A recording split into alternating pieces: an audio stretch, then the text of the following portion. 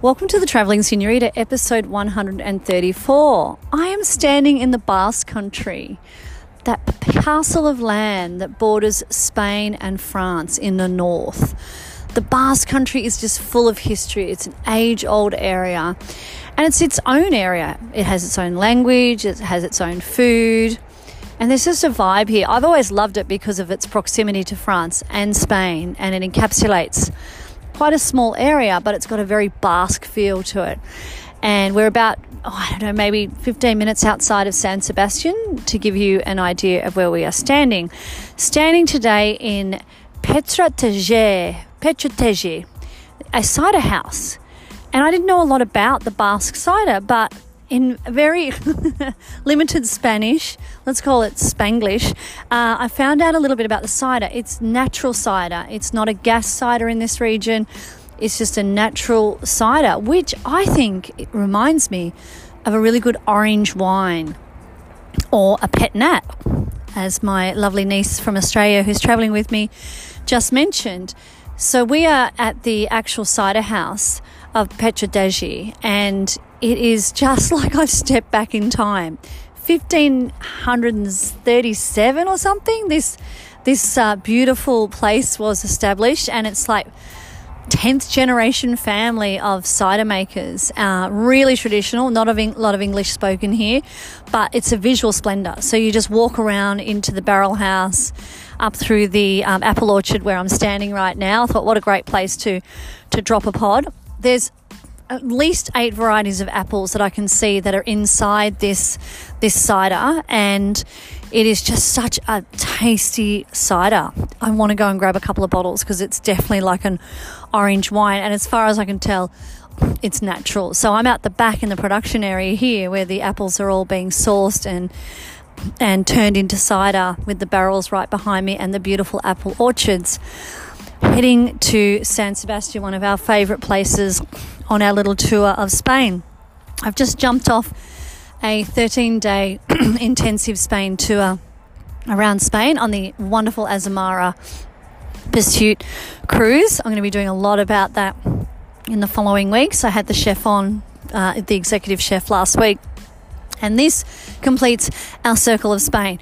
We went across from Barcelona into the Pyrenees in France, and then to the tip of northwest Spain over in Hodzegor for my son to go surfing in that wonderful spot there where dear friends of mine live. They were unfortunately not there, but they gave us their house for a couple of days, and we just rested and regrouped.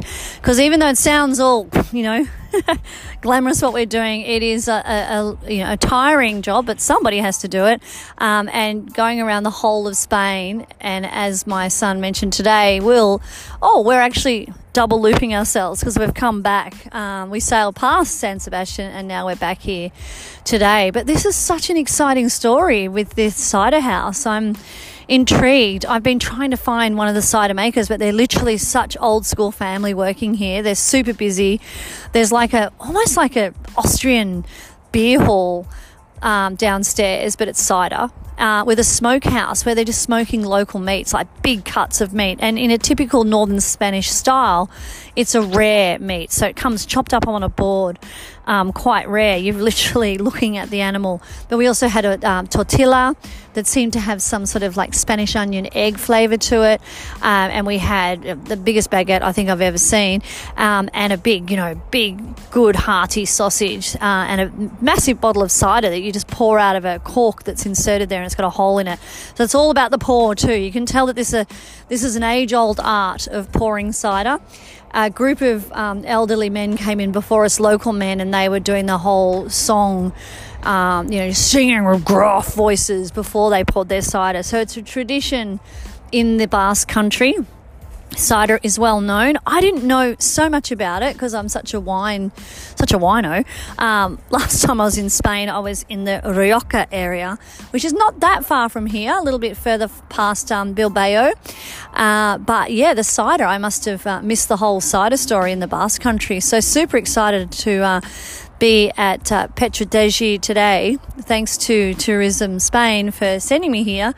And exploring these wonderful apple orchards, trying the incredible food, and watching how it's made in age-old barrels. It's really nice here. You can just walk around, and I mean, yeah, a tour would be good too, but you actually they said just cruise around. So you get to go in the barrel house, into the orchards, the tasting room, the beautiful restaurant. And just to think, I'm looking at a stone wall, if you can imagine, across apple orchards over the top of a really rustic old building that's been here since 1500 and something.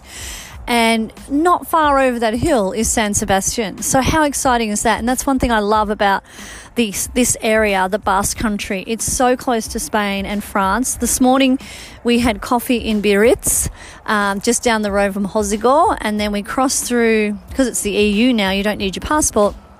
So we literally put some money in the toll gate and we're in Spain. I think there's a distinct difference between France and Spain.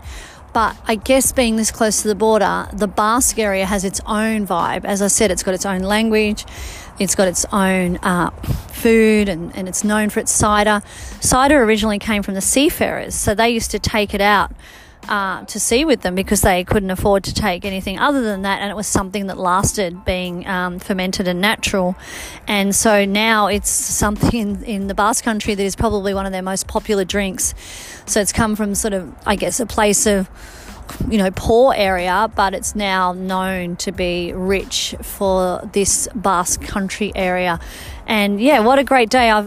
Before I leave you, I just want to give you, it's hard with a podcast, but I'm going to give you a bit of what I'm smelling right now. I'm smelling like the char grilled beef, local beef. So that's bursting out of the chimney as I'm looking over the vineyard.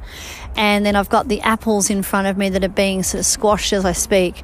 And then I'm up in this orchard, and all I can smell is just beautiful, fresh smell of apples. And then there's a sign in front of me in Spanish that looks like there's at least 8 varieties of apples that go into this cider from Petrodeschi. And yeah, I'm really happy that I'm here, and I've always get excited when I learn another story, and I'm happy to share it with you guys because cider house rules in northern Spain, and it's not the gas type of cider, it's the natural cider. So very reminiscent of a good old Bang & Orange wine in Australia, but without the price tag, because it's literally what they drink all day, every day.